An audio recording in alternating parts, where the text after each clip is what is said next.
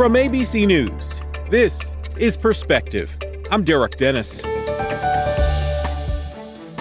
Coming up, a major heartfelt admission from Defense Secretary Lloyd Austin on his prostate cancer diagnosis that was kept ultra private for days. We did not handle this right, and I did not handle this right. Speaking for the first time publicly, Austin taking full responsibility. Meta's Mark Zuckerberg and other social media executives get a grilling on Capitol Hill over the harm their platforms are accused of doing to teens.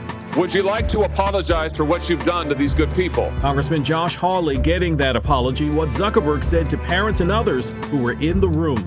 And remembering Chita Rivera. Hard work, relentless work, and you have to be ready. The acclaimed actress passing away at the age of 91. What her fans and co-stars are saying about the trailblazing Latina who lit up Broadway for decades. All ahead on Perspective.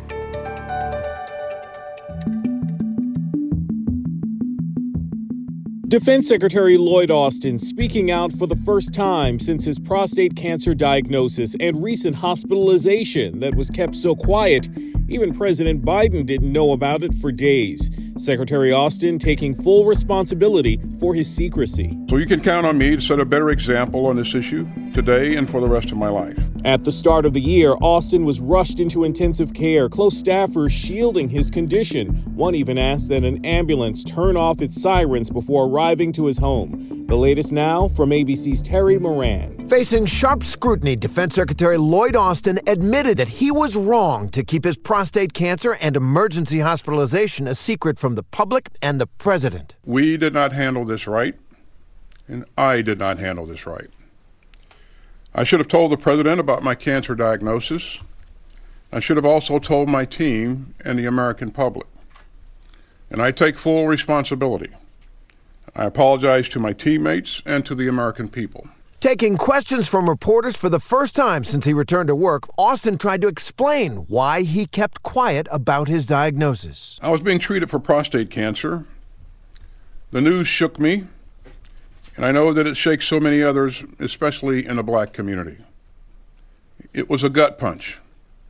And frankly, my first instinct was to keep it private. The defense secretary says he never told his staff to hide his hospitalization from the White House, but reporters grilled him about a 911 call for an ambulance after complications from surgery, including a bladder infection and severe pain, sent him back to the hospital. A staffer asking first responders to be discreet. Can I ask, can the ambulance not show up with lights and sirens? We're trying to remain a little subtle. I asked my assistant to call the ambulance. I did not direct him to do anything further than just call the ambulance. Austin says he's learned from his mistakes and he's apologized to the president. And he has responded with the grace and warm heart that anyone who knows President Biden would expect. And I'm grateful for his full confidence in me. While Secretary Austin tried to clear the air, questions remain, especially about why no one informed the president when the defense secretary was rushed into intensive care. Several formal inquiries have already been announced at the Pentagon and on Capitol Hill. Our thanks to Terry Moran. Secretary Austin is back on the job with the war between Israel and Hamas still very tenuous, and concerns over whether the conflict could spread to other parts of the Middle East escalated this week. The U.S. is preparing to retaliate for the attack on a military base by an Iranian-backed militant group that killed 3 U.S. service members. At the time we recorded this show, that retaliation had not yet started. But in Gaza, there's continuing desperation for civilians and intense warfare for Israeli forces. Allegations of war crimes against the Israeli Defense Forces have prompted an international court to investigate. ABC's Matt Gutman spent some time with IDF troops in underground tunnels that soldiers say are being used by Hamas to put innocent lives in harm's way. To drive into Gaza is to enter another planet, a landscape of ruins the mind struggles to comprehend. The destruction and more than 26,000 deaths, according to Gaza's Hamas-run health ministry, have opened Israel up to allegations of war crimes, including the trial at the International Court of Justice for genocide. The IDF, which reviewed our footage for operational security, taking ABC into the embattled city of Han Yunis, we climbed down from the armored vehicle The soldiers are tense. Brigadier General Dan Goldfuss briefs us. Our enemy has dug himself underground very much. We have tens of miles or tens of kilometers, hundreds of kilometers under the ground that are dug up by the Hamas in every area we go, in every neighborhood that we are, especially in places like schools, kindergartens, hospitals. This is the fourth series of tunnels that I've been in so far, and each of them is a little bit different. The construction is a little different, but typically concrete above, below, cables and wires on the sides. Each of them inside is hot and damp. Just the week before, we were shown another tunnel in Han Yunis, 60 feet down, multiple flights of stairs. There's bedding on the floor, diapers, and tubes for RPG warheads. But then deeper in, it opens to a fortified bunker. Troops have found dozens of tunnels and bunkers like this one, but nearly 4 months into this war, and the IDF has not managed to reach Hamas's leaders or its hostages. But in its hunt for the tunnels and Hamas leaders inside, the IDF has displaced nearly 2 million Palestinians, most of them forced into the area around Han Yunis. With Israeli tanks patrolling last week, this man, Ramzi Abu Zahlul, told our partner network ITV that he was trying to get to his family on the other side, holding a white flag. Moments later, cameras capturing that gunfire, Abu Zahlul falls. He's been killed. Yeah, that incident. We're investigating that incident. A man holding a white flag, yes, I'm unarmed, shot dead. I'm investigating. Those are your troops? Yes, those are my troops, and I'm investigating that incident. That is not the way we carry out our rules of engagement. No, we don't fire at people waving white flags. We don't fire at civilians. But you do sometimes. We don't. There are mistakes. It is war. It is war. This is not a machine working, and these are people. Goldfuss says that for his troops, every day starts with the rules of engagement, rules which critics say Israel has violated. And so when you see, as the other day, that the ICJ is asking Israel to prevent acts of genocide, how does that sit with you? I urge them to come and see and understand what genocide is, and to see that there is no genocide over here. And what I'm doing here is defending my state and my civilians to my orders. We leave the tunnels emerging into the mud. Outside, the destruction and gun battles all around. ABC's Matt Gutman with Israeli forces in Gaza. Coming up, Meta's Mark Zuckerberg put on the spot in a congressional hearing, urged to apologize for what lawmakers say is the harm his social media platforms have done. On Perspective, after this.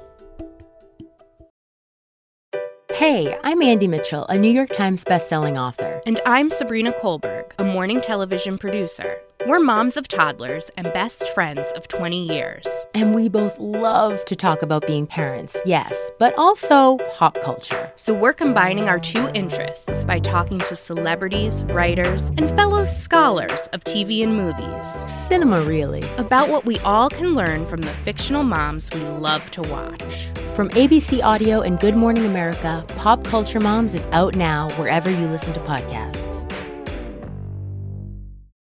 You're a podcast listener, and this is a podcast ad. Reach great listeners like yourself with podcast advertising from Lips and Ads. Choose from hundreds of top podcasts offering host endorsements, or run a reproduced ad like this one across thousands of shows to reach your target audience with Lips and Ads. Go to lipsandads.com now. That's LIBSYN ads.com. Welcome back to Perspective from ABC News. I'm Derek Dennis. Outrage, calls for action, and a consensus with lawmakers from both sides of the aisle at a congressional hearing on the dangers of social media. The Senate Judiciary Committee heard from the CEOs of 5 tech companies on what's being done to prevent children from being exploited online. In the gallery, family members and loved ones of kids who were harmed by online predators. Some of those loved ones even had children die by suicide. Republican Senator Josh Hawley of Missouri demanding that Meta CEO Mark Zuckerberg apologize to those families. Would you like now to apologize to the victims who have been harmed by your product? Show them the pictures. Would you like to apologize for what you've done to these good people? And in response, Zuckerberg turned around and not only apologized, but said this. To make sure that no one has to go through the types of things that your families have had to suffer. ABC's Kira Phillips talked to Sam Chapman, whose son died after buying a fentanyl pill on Snapchat. After the hearing, he said Zuckerberg's apology was half-hearted. Sam, let me just start with, were you in the room that moment that Mark Zuckerberg was pressured to stand up, turn around, and face all of you as you held up pictures like you're doing right now of your children when he apologized? Did you look him in the eyes? Tell me what that moment was like. Well, I felt like it was a half-hearted apology, and I could hear his lawyers keel over in the back of the room. And he didn't really apologize directly. It was sort of around the corner. But what do you expect? You know, so many children are dying on their platforms and they don't fix it. They're obviously heartless profiteers. Tell us about your son. Did he have his own phone? How did he learn about Snapchat? Give us a little background here. So Sammy was 16, and he's a football player, and he was ready to be the world's first trillionaire. We caught him mining Bitcoin in the closet. So he was a technology native, and we are not. And so we did not know that Snapchat was dangerous. We did not know what fentanyl was, or that it was slipping into our drug supply. And when this happened, it was a parent's worst nightmare. We found him dead on the floor, and I tried to resuscitate him. And, you know, years of post-traumatic stress from that one event is followed me. I'm feeling much better 3 years out and able to do this work to try and make change so that other parents don't have to go through what we've gone through. Final question before we go, Sam. Sammy's Law. I know it's moving forward. What's next? Where do things stand? Well, so far we have bipartisan support, 2 sponsors on the right, 2 sponsors on the left, and 13 co-sponsors in the middle, and we've only been at it 2 months. So we're working on the House of Representatives. I'm going over to the Senate tomorrow to try and meet some senators and get some support, and we're going to keep plugging away until third-party safety software is on all of the platforms that those CEOs represent today. ABC's Kira Phillips talking to Sam Chapman. It sounds like something out of a science fiction movie, the ability to perform certain tasks just by thinking it. One company owned by Elon Musk has claimed to be at the forefront of this work, Neuralink, hoping that their breakthrough could help those who have physical disabilities. And it's prompted renewed conversations in the medical community about how this could all work. ABC's Will Reeve has been following the story. He has a personal connection to it and tells Brad Milkey of our ABC News Daily podcast, Start Here, why it's important. Well, I feel like this has been an idea forever, a machine that kind of like reads your thoughts, translates that into action. What is this device and what is it supposed to do? Yeah, Brad, thank you for having me. It's kind of like basement science fiction. Oh, why don't they just do that? Why don't they put something in somebody's brain and it could control a computer that would help you do things? But it turns out that we may have the technology to do that. And now Neuralink, one of Musk's many companies, has announced that this one patient that they've done a clinical trial on is responding well to the trial. And what happened in this trial is a device was implanted in the patient's brain, and then these electrodes, they're tiny, not even wider than a human hair. Thousands of them are also implanted in the patient's body and essentially dumbed down a bit. When they're turned on, they can connect to another device, whether it's a computer, a smartphone, or whatever you can imagine, and that gives the patient the ability to use their thoughts to control an external technology and thus interface with the world around them. The device is designed to interpret your neural activity so you can operate a computer or a smartphone by simply thinking about moving. No wires or physical movement are required. So if it's a patient with a spinal cord injury who has no movement of their limbs, they might be able to use a device like this to control a computer that could control a robotic hand or help them drive. Or if it's someone who can't communicate at the speed of everyone else around them, they could use the computer to help them talk better. The possibilities really are endless, and we're still very early stages, Brad. I have to emphasize that. but the basics are something gets implanted in a patient's brain, the electrodes are turned on, and anything could happen from there. How big of a game changer would that be? It would be massive. The word that keeps coming to mind for me is freedom, because the first thing that is robbed of someone living with paralysis or ALS or who has a severe stroke or Parkinson's or on down the list of these debilitating conditions, they lose their freedom to varying degrees. No, this Neuralink and other devices like it, because, by the way, Neuralink isn't the first company to do this specific thing. They're one of a small handful, but the Elon Musk of it all makes it the biggest news.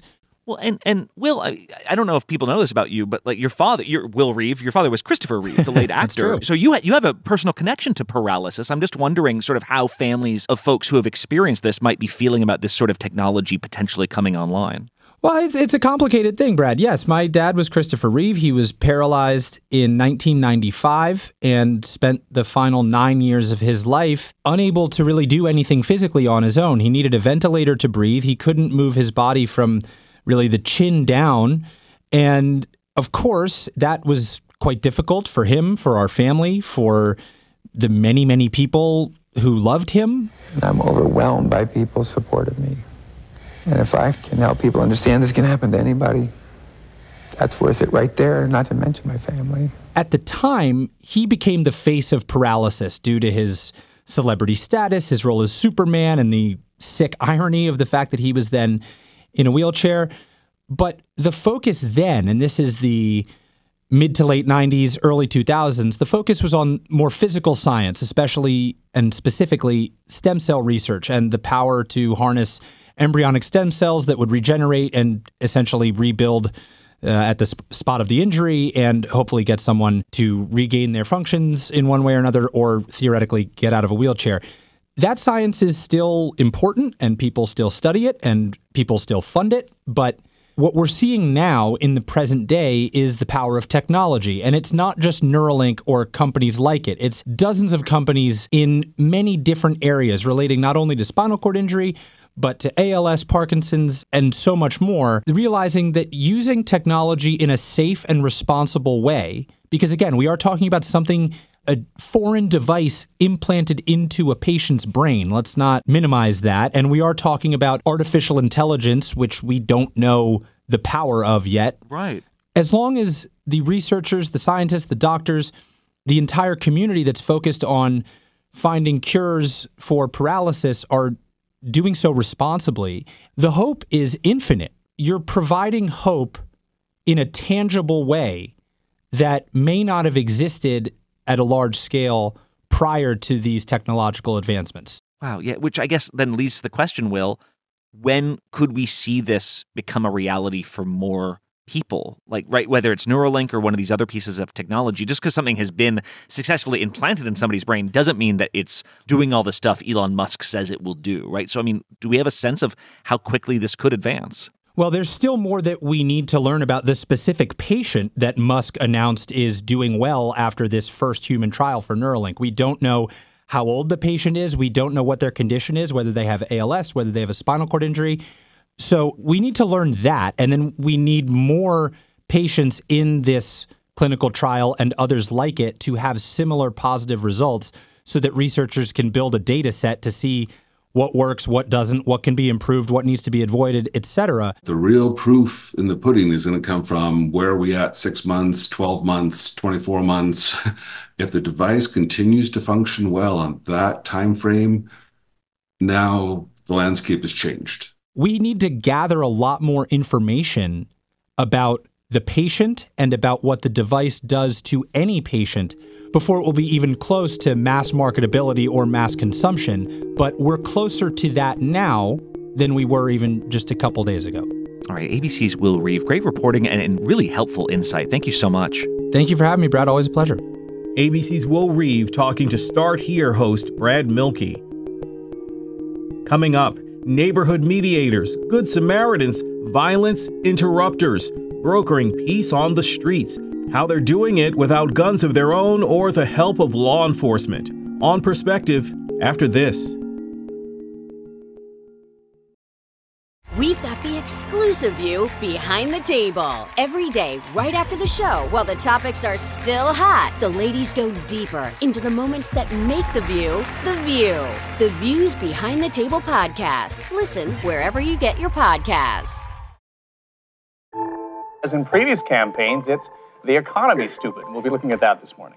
First, though, it's the news, stupid. It is the economy, stupid. It's not the economy, stupid. It's national security, stupid. It's the hair, stupid. In 1992, one of the best-known pieces of presidential campaign wisdom was born. It's the economy, stupid. But was it actually the economy that won Bill Clinton that election?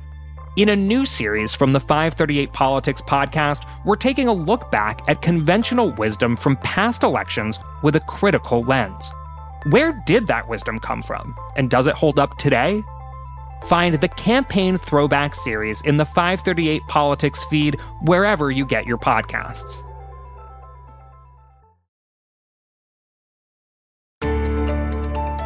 From ABC News, this is Perspective. I'm Derek Dennis.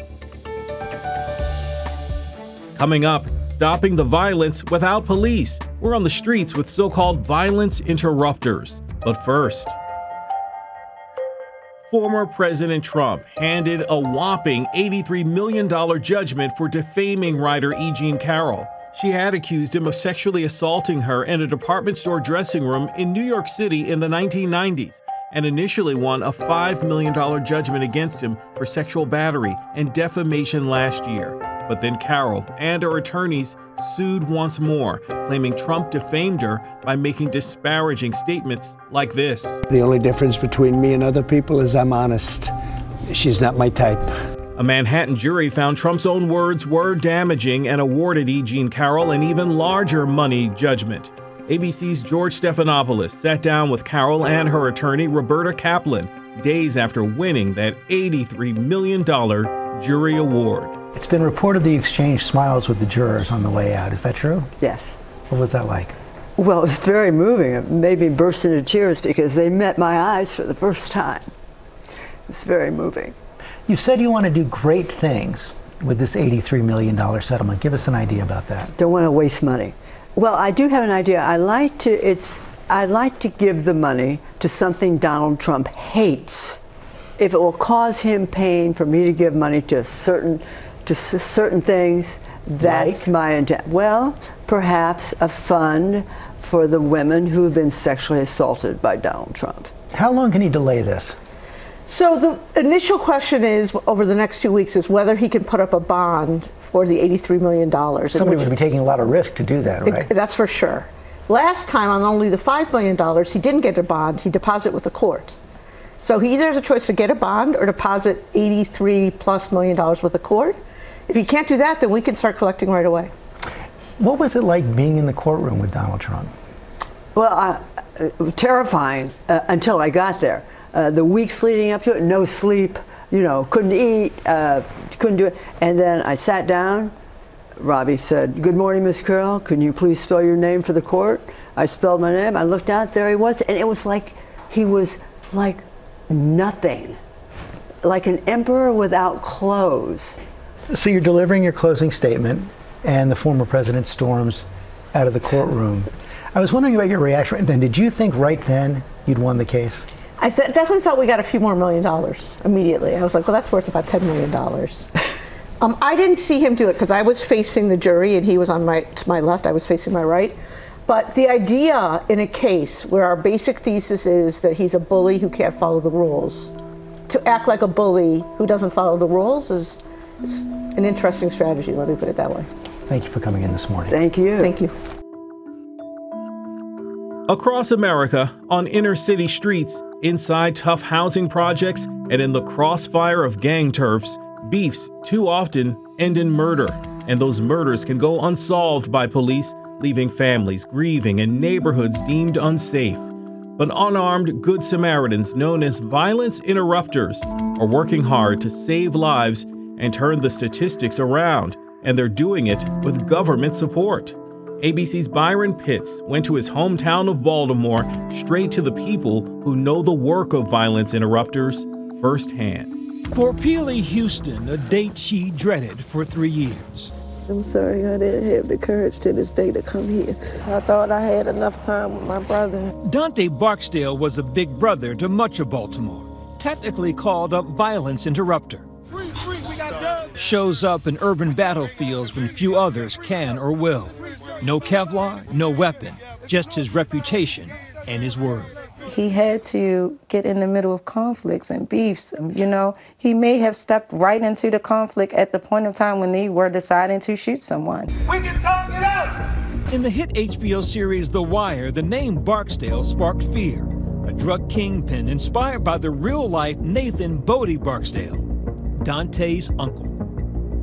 Dante dabbled in the family business, a convicted drug dealer who returned home a changed man. He helped found Safe Streets, a grassroots organization aimed at keeping teenagers off drugs and out of jail. It brought out the very best in him. He was very inventive with his outreach. I challenge you guys to be.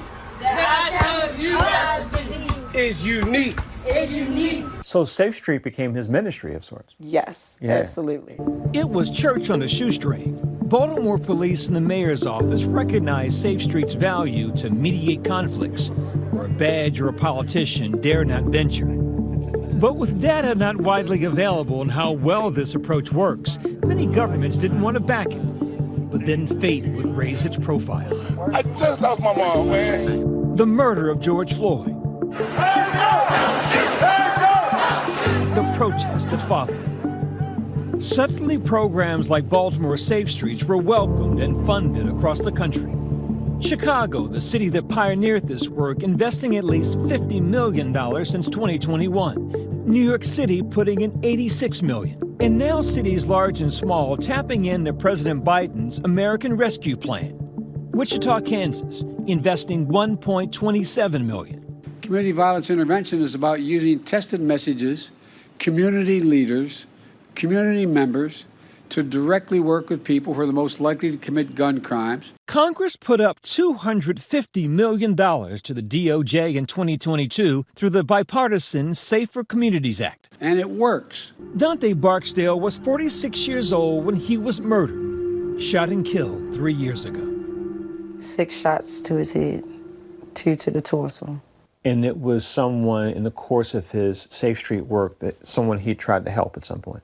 Yes, Safe Streets was there for the people that didn't want to come to the police, that were afraid to because they were afraid for their well-being.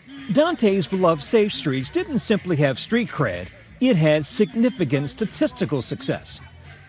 A 2023 report by Johns Hopkins found Safe Streets reduced homicides and non-fatal shootings by an average of 23%. Dante did it unarmed, no vest, no security. Those moments so tense that even pulling out a cell phone to record could break the fragile peace. Barksdale was the first of 3 Safe Street violence interrupters murdered in 1 year. Chita was my friend.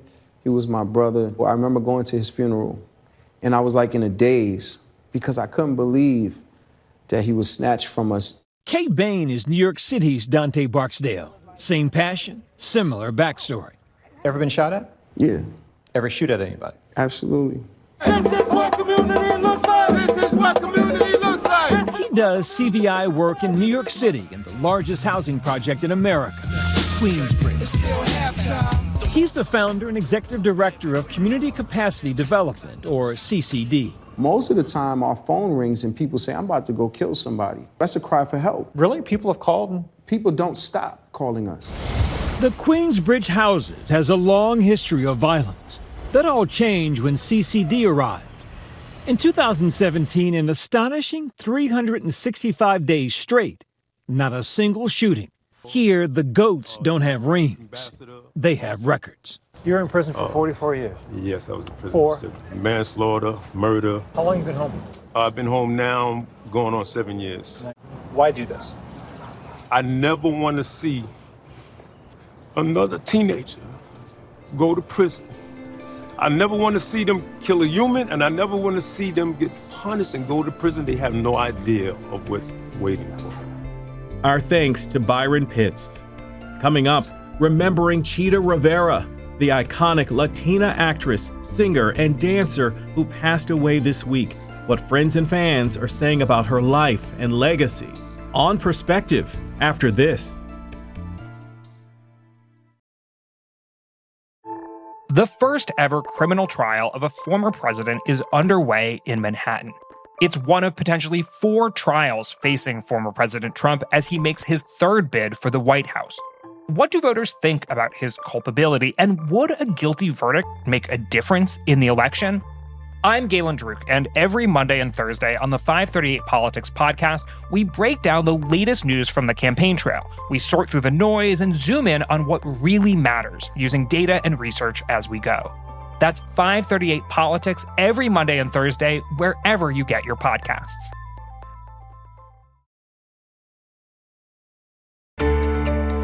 You're listening to Perspective from ABC News. I'm Derek Dennis. In a matter of days, Super Bowl 58 will see a repeat matchup. The San Francisco 49ers. We've been going to the games for 52 years, so we just stay no matter what. Playing against the Kansas City Chiefs. One more year, we're running it back, and I can't wait to see us bring home another championship win. Both franchises are the team to beat, respectively. Die-hard Super Bowl fans are used to shelling out big bucks to be on hand in person, no matter who's playing, year after year. ABC's Lindsay Davis has a preview of the big game by the numbers. The Chiefs have 3 Super Bowl wins under their belt. 2 of those wins came the last few years, 2020 and 2023. That makes them the reigning champions. The 49ers have won 5 Super Bowls, but they lost their most recent Super Bowl in 2020 against the Chiefs. For the first time, the game is being held in Las Vegas. And speaking of Vegas, sportsbooks currently have the 49ers as a favorite by as many as 2 points. American and United Airlines have added 13 flights between Kansas City and Las Vegas for game weekend. Special flight numbers include 1989, Swift's birth year and album name, and 87, Kelsey's jersey number. And we have one more stat for you, and it's a big one, 6,059. That, my friends, is the starting price for game tickets online. But there's a big question mark surrounding one anticipated Super Bowl attendee, ABC's David Muir, on the star power on and off the field. San Francisco 49ers and the reigning champs, the Kansas City Chiefs. The 2 quarterbacks facing off against each other. Patrick Mahomes for the Chiefs, his 4th Super Bowl in 6 years. The 49ers, Brock Purdy, the very last pick of the 2022 NFL Draft. Taylor Swift with Chiefs star tight end Travis Kelce. She has yet to confirm if she'll be at the Super Bowl. It turns out she's performing in Tokyo the night before the Super Bowl. But tonight, fans have already calculated her travel time and have determined she could easily make it to Vegas before kickoff. They say any jet lag, she could shake it off. See what he did there? ABC's David Muir. Usher will be the halftime performer, and yes, Vegas will be the backdrop. Super Bowl Sunday, just days away. Kicking off Black History Month, a celebration 100 years in the making. The nation's oldest black collegiate newspaper is marking its centennial. The Hilltop newspaper on the campus of the historically black Howard University in Washington, D.C.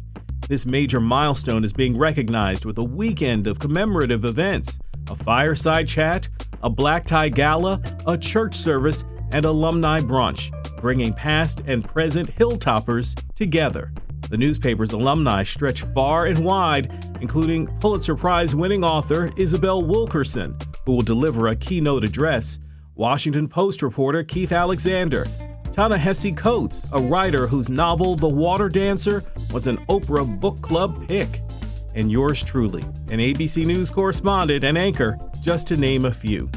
This week, I talked to the newspaper's current editor-in-chief, Jasper Smith, a senior journalism major from Phoenix, Arizona, about the Hilltop's legacy on campus and beyond.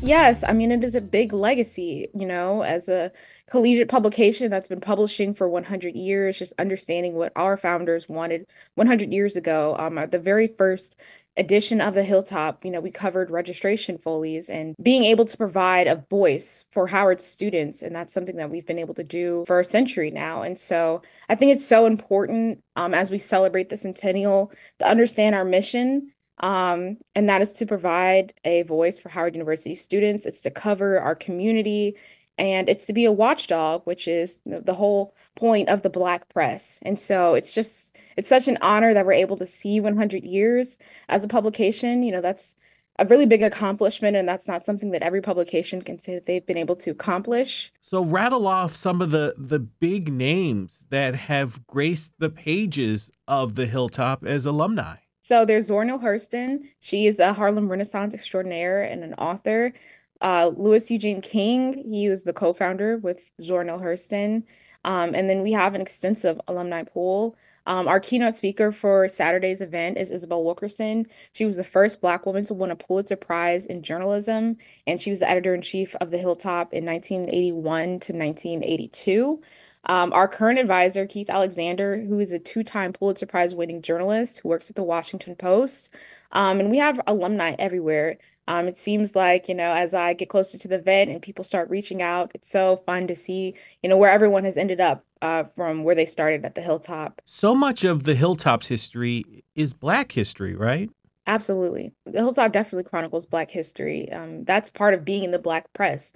We cover the stories that, mainstream media may not always want to. And it's even more niche when you're talking about a collegiate publication. But for 100 years, where Black history was present, so was the Hilltop. We were there covering when Howard inducted its first Black president, Mordecai Wyatt Johnson. And, that was 2 years after the Hilltop had been founded. Going on to more modern day, the Hilltop was there when, President Barack Obama was elected. And so for the span of 100 years, we've been very intentional about being a voice for our community. And that's not just college students, but that's the Black community, that's the DC community, being able to tell those stories that matter. That's something that we're still doing today. And that's, as editor-in-chief, I'm very intentional about finding those stories, whether it's profiles or, longer form investigative pieces. How can we contribute to Black history? Just understanding that for over 100 years, so many Howard University students have invested their time, so much time into this publication, whether that's sacrificing, going out or finding friends or, just participating in the Howard social life to be able to contribute to the publication and to write these much needed articles. So it's a really big legacy that we're taking on. And I'm just so excited for the Hilltop and what we'll be able to do in the next 100 years. And for many of the graduates of the historically Black institution, the Hilltop is where their journalism careers were born. To learn more about the Hilltop at Howard University, you can go to thehilltoponline.com. Before we go, we lost a legend this week, acclaimed actress, singer, and dancer Chita Rivera, a Tony Award winner, best known for her decades-long Broadway career, including her starring role as Anita in the 1957 original production of West Side Story, Rose in Bye Bye Birdie, Aurora in Kiss of the Spider-Woman, and Velma Kelly in Chicago, where she famously sang All That Jazz. Come on, babe, why don't we pay for that? And all that jazz. But Rivera's biggest role was that of a trailblazing Latina, unapologetic, unforgettable, unwavering in representing her culture, all while being a tireless performer. You have to be willing to do the work, hard work, relentless work, and you have to be ready. Rivera, in an appearance on The View, a producer once described her as everything Broadway was meant to be, spontaneous, compelling, and talented as hell. Former co-star Dick Van Dyke agreed. She was the most powerful human being ever to step on a stage. I've never known anybody like it. In 2009, Rivera received the Presidential Medal of Freedom from then-President Barack Obama and was revered by actress and choreographer Debbie Allen, who followed Rivera's entire career. But if you never experienced her live, I feel sorry for you because you missed that lightning and thunderstorm, honey, that tore it up every time. Chita Rivera died in New York after a brief illness at the age of 91. Her legions of fans will remember her forever. From ABC News, this has been Perspective. Thanks for listening. This show is produced by Aaron Ferrer, Marwa Muwaki, and Joy Piazza. If you want to listen to any of our past shows, subscribe to the Perspective podcast. Give us a review. If you've got the time, tell us what you'd like to hear in the future and what you think. You can find us on Apple Podcasts, Spotify, Stitcher, or wherever you listen to your podcasts. You can also find Perspective and other ABC News shows at abcaudio.com/podcast. For ABC News, I'm Derek Dennis.